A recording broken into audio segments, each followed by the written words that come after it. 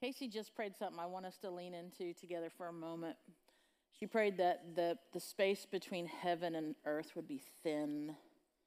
And the reality is, friends, that is the heart of the Father. That is the heart of our God, that would always be so. And yet, as soon as she said the words, I was like, oof. Because where's that space between heaven and earth? So I know we've prayed multiple times for different reasons, but I just want us to take a moment and for each of us to consider where we are. Like, what have we put between ourselves and God that would make that space not quite so as thin as He desires it to be? So would you take a moment with me, and then I'll pray as we begin.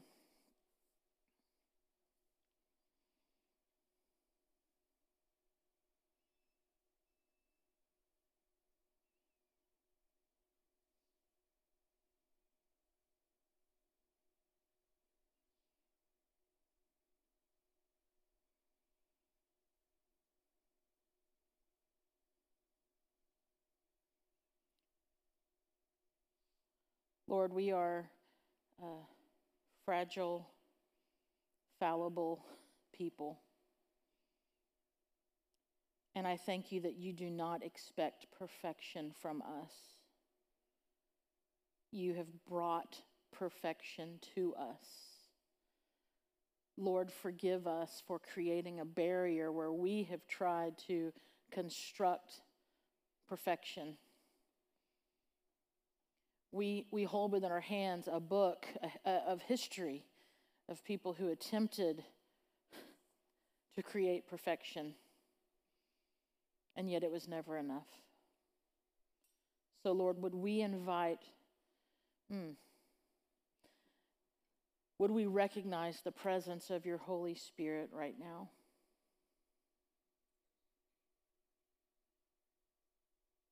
And that place between heaven and earth would be so very thin, that your word would speak loudly to our heart, that your presence would be overwhelmingly felt by your peace, by your promise.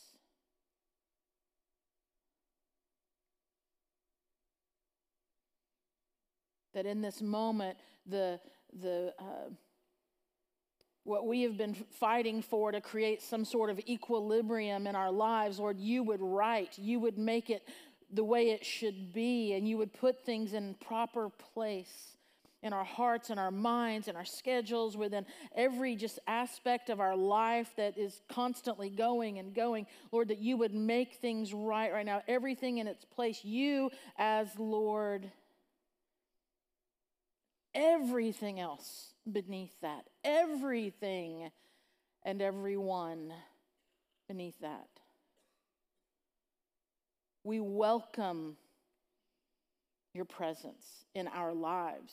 Not in the room, but in our very heart and in our very soul. We welcome you now. We open the door for you to minister.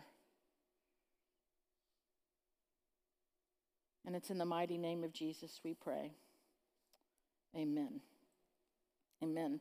So many of you know me well. You know I like to start with a question sometimes. And so here's the question. And I don't know if you have. I don't know if I ever really did what I'm about to ask you, like exactly, but I've wondered it. And the question is, have you ever pondered the very roots of Christmas? Like, where did Christmas start? And I'm not talking about, did we adopt a former pagan holiday and throw Christianity on it? Because that's what a lot of the things on the calendar look like, with Easter and Christmas and different stuff. Right? That's not what I mean, but like, where, as what we know Christmas to be, right, the birth of a Savior, where was the beginning? Where did that actually start? Did it start with the manger scene, right? And what is it, 8 pounds, 6 ounce baby Jesus, right? Is that where it started? And then the shepherds and the animals, and is that the Christmas like moment? Or did it start just a little bit further back when the angel appeared to the shepherds and said to them, like, I bring you good tidings of great joy, and they're shivering in their boots, I'm sure. But unto you is born a Savior. Was that the moment of Christmas? Or can we go back a little bit further? Angel Gabriel visited Mary and told Mary, you are going to conceive a son. Don't be afraid. Said you will name him Jesus. He'll be very great and will be called the Son of the Most High. The Lord God will give him the throne of his ancestor David. He'll reign over Israel, not just for a little while, but forever. His kingdom will have no end. Was that the beginning of Christmas as we know it, right? How it came onto the scene that we celebrate? Or do we go back a little bit further to the prophet Isaiah? Inspired by God, he wrote these words in the 9th chapter.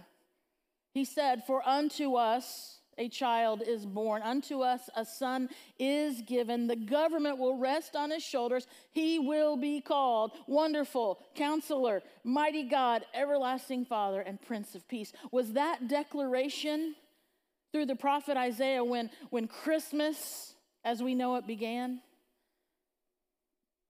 Or do we go back a little bit further? To Moses, go all the way back to Deuteronomy. Go back to chapter 18 when he said that another prophet would be coming, another prophet after Moses would be coming, another one would be sent, another one would be that they must listen to, they must follow, and they must obey. Was that when, like, the hints of Christmas were given? Or do you go all the way back to the very first book in your Bible? In Genesis, first few chapters, man and woman are created. They're placed in dominion over the earth. They are in fellowship with God. They have this intimacy with him like no other. And we read about that in those first 2 chapters. But then we come to Genesis chapter 3, and everything changes. Everything changes. It caves in. There is a rebellion that occurs. Adam and Eve together rebel against their Creator, against God. They disobey him, and they knew it because they hid from him. They ran and hid. And now his children are alienated from him. Fellowship is broken with him. They've rebelled against him. And so God sends them out of the garden, out of his presence, because he is holy, and they have broken that relationship. How can that relationship be restored and redeemed? Well, keep reading. If you look in Genesis 3, verse 15, God makes a promise, and he makes a promise to Satan, interestingly. And he says this from the New King James. I love the wording. He says, I will put enmity. That's struggle, that's conflict. I will put enmity between you and the woman. He speaks to the enemy, Satan. And between your seed and her seed, he shall bruise your head, and you shall bruise his heel. This verse is referred to as the proto-evangelium. There's your $2 word for the day. Proto-evangelium. It means the first gospel. This is the very first messianic prophecy in the scriptures. Genesis chapter 3, verse 15. God declares that the future enmity, that hostility, that struggle between the offspring of woman, humanity, right? That's what he means. That the offspring of Adam and Eve and the serpent, there will be hostility, there will be a struggle. And God says, in effect, this isn't just a battle, Satan. This is a war. This is a war. And you're going to be the ultimate loser. You're going to be the ultimate loser because a human, a man, will be born who, yes, will receive a temporary wound, that bruising of the heel, as we read in there, but he will ultimately crush your head. He will crush your temporary dominion that you think you have. So the opening question was, where did Christmas start? Where did it begin? And I would propose to you that this moment, all the way back in the first book of the Bible, in the 3rd chapter, 15th verse, the proto-evangelium, the very first messianic prophecy, the very first mention of the hope for humanity, this is the moment. This is the origin of Christmas. God's promise to restore what was broken. And see, now this question, it's not about just tracing a historical timeline. It's about understanding something. It's about understanding this profound narrative that's woven throughout history as you and I know it. It's about seeing how God, his grand design unfolds and unfolds. And it leads to this pivotal moment on that night in Bethlehem. So it's more than a seasonal story, right? This is a cosmic event, Christmas. It's a story of love. It's a story of promise. It's a plan set in motion from the very foundations of the world. It's part of this, it's divine narrative that changes everything for us. So where did Christmas begin? Right here at the beginning. And God makes a promise. And so I want us to look together this morning at a couple of the profound ways that God keeps his promise and carries this out and leads us to what we know as Christmas. From the exit from the garden in Genesis, humanity multiplies. Right? This is what they do. But they don't just multiply as a people, numerically, but what continues to multiply in them is a sense of, is a self, is a sin. It's a motivation to please self and look after self. That also multiplies. And it gets to the point where the world is so depraved that God actually sends a flood. And it is so massive that only 8 people survive. 8. I don't know how many of you are into statistics, but the promise that God made to defeat Satan now, those numbers go down significantly because now there's only 8 options for that promise to continue through. Noah, he has 3 sons, and one of them is named Shem, and one of the descendants of Shem, we read in Genesis 12, is Abraham. And God promises that through Abraham, his seed, his descendants, through him, all of the nations of the world will be blessed. So God's continuing his promise. I'm going to continue this. God's keeping this promise. So the promise goes from Adam through Noah, through Shem to Abraham. In Genesis 26, that promise is repeated to Abraham's son Isaac. And in Genesis 28, that promise is repeated to Isaac's son Jacob. All the way through Genesis to the very end of the book, to chapter 49, the promise goes to Jacob's son Judah, where the tribe of Judah begins. So we're seeing this lineage of the promise, this promise that God made for the promise of the seed to crush Satan. In the book of 2 Samuel, we find a young man of that tribe of Judah by the name of David. And God promises to him, his descendant will sit on the throne forever. 2 Samuel 7, verse 16, it says, and your house, this is God speaking to David, and your house and your kingdom shall be established forever before you. Your throne shall be established forever. God's continuing his promise. You see it here. Christmas is about God's promise. Then you get into the New Testament and you read Matthew's account, his record. And he says this, the very opening verses of Matthew chapter 1. And he lays out this continuation of God's promise. He says, this is the genealogy of Jesus, the Messiah, the son of David, the son of Abraham. Abraham was the father of Isaac, Isaac the father of Jacob, Jacob the father of Judah and his brothers. He's following the same track of the promise. You go down to verse 16, and he says, and Jacob the father of Joseph, the husband of Mary, and Mary was the mother of Jesus, who is called the Messiah. So the promise is made all the way back in Genesis chapter 3, verse 15. God's promise to restore what was broken, to restore right relationship with humanity, and the promise to defeat the enemy. And so Jesus Christ is sent from God, is born as a human, as a fulfillment of that promise to defeat the enemy, to defeat death, to restore God's perfect creation. At the right time, the right person was sent for the right reason, and that was to fulfill God's promise.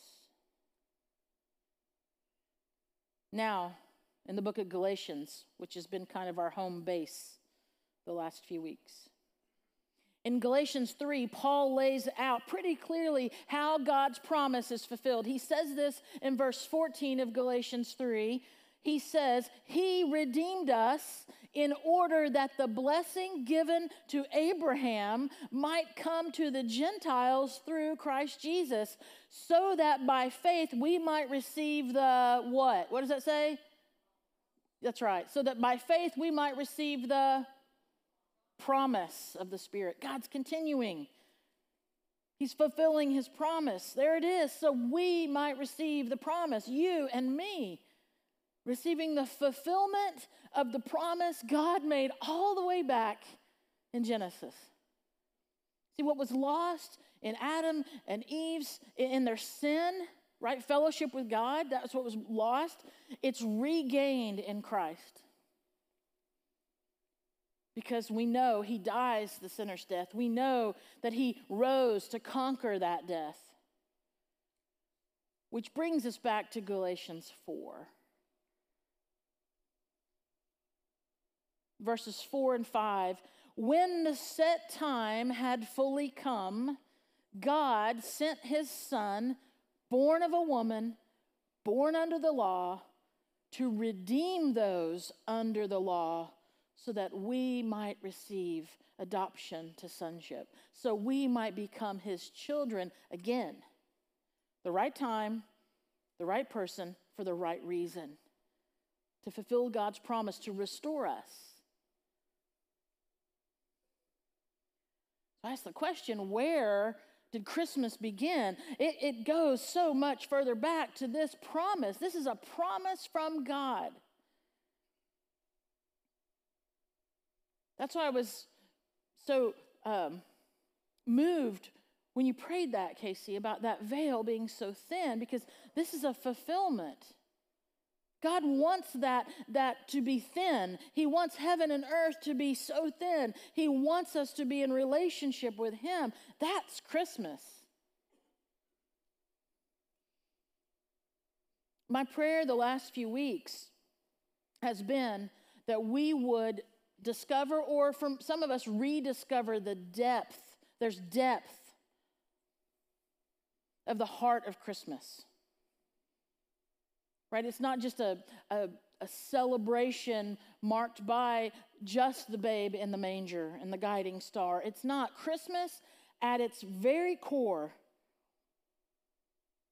is about the restoration of what was lost in Eden. Think about that for a moment.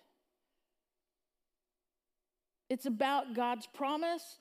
It's about him. It's about it being intricately woven through the tapestry of human history. God's promise, fulfilled in Jesus Christ. So from Genesis, through the lineage of Abraham, Isaac, Jacob, David, all the way to that blessed night in Bethlehem, God's promise is this beacon of hope calling out this beacon of hope. It's this divine assurance that he would mend what was broken. And in the fullness of time, God did just that. He sent his son, born of a woman, born under the law, to redeem those, us, under the law, that we might receive adoption. We might be his children. And so this, Porch community, this is the true essence of Christmas. It's about God reaching into our world, into our brokenness, to bring us back into his family.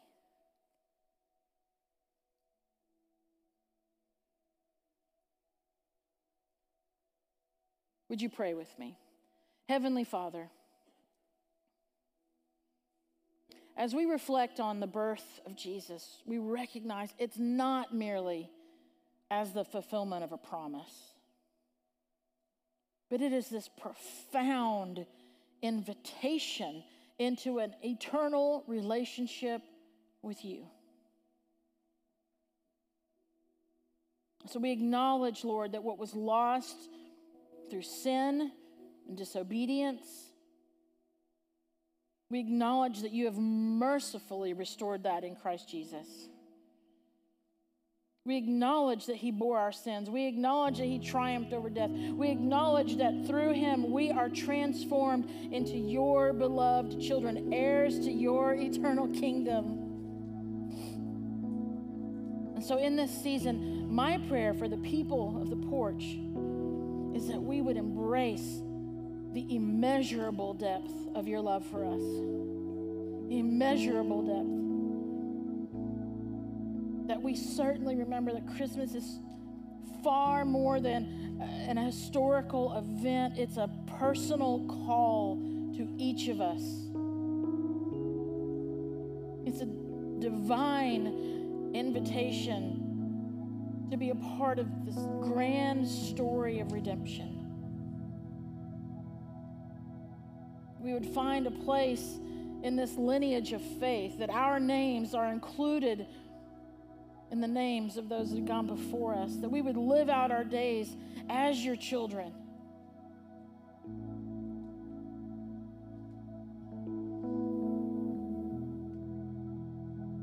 Father, it is through Jesus we see the fulfillment of your promise.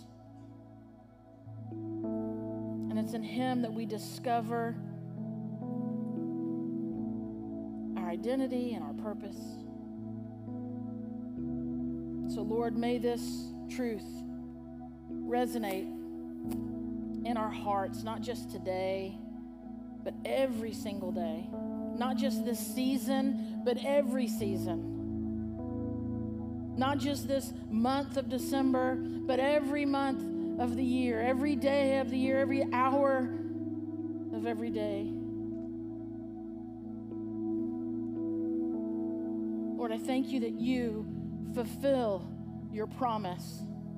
And I just pray that our hearts and our minds would be leaning toward that understanding, leaning towards that, grasping that one who is so great, the one who has created it all, of everything that is seen and heard and known and all that is unseen and undiscovered. You, God, want to be in relationship with us. And you have given us Jesus.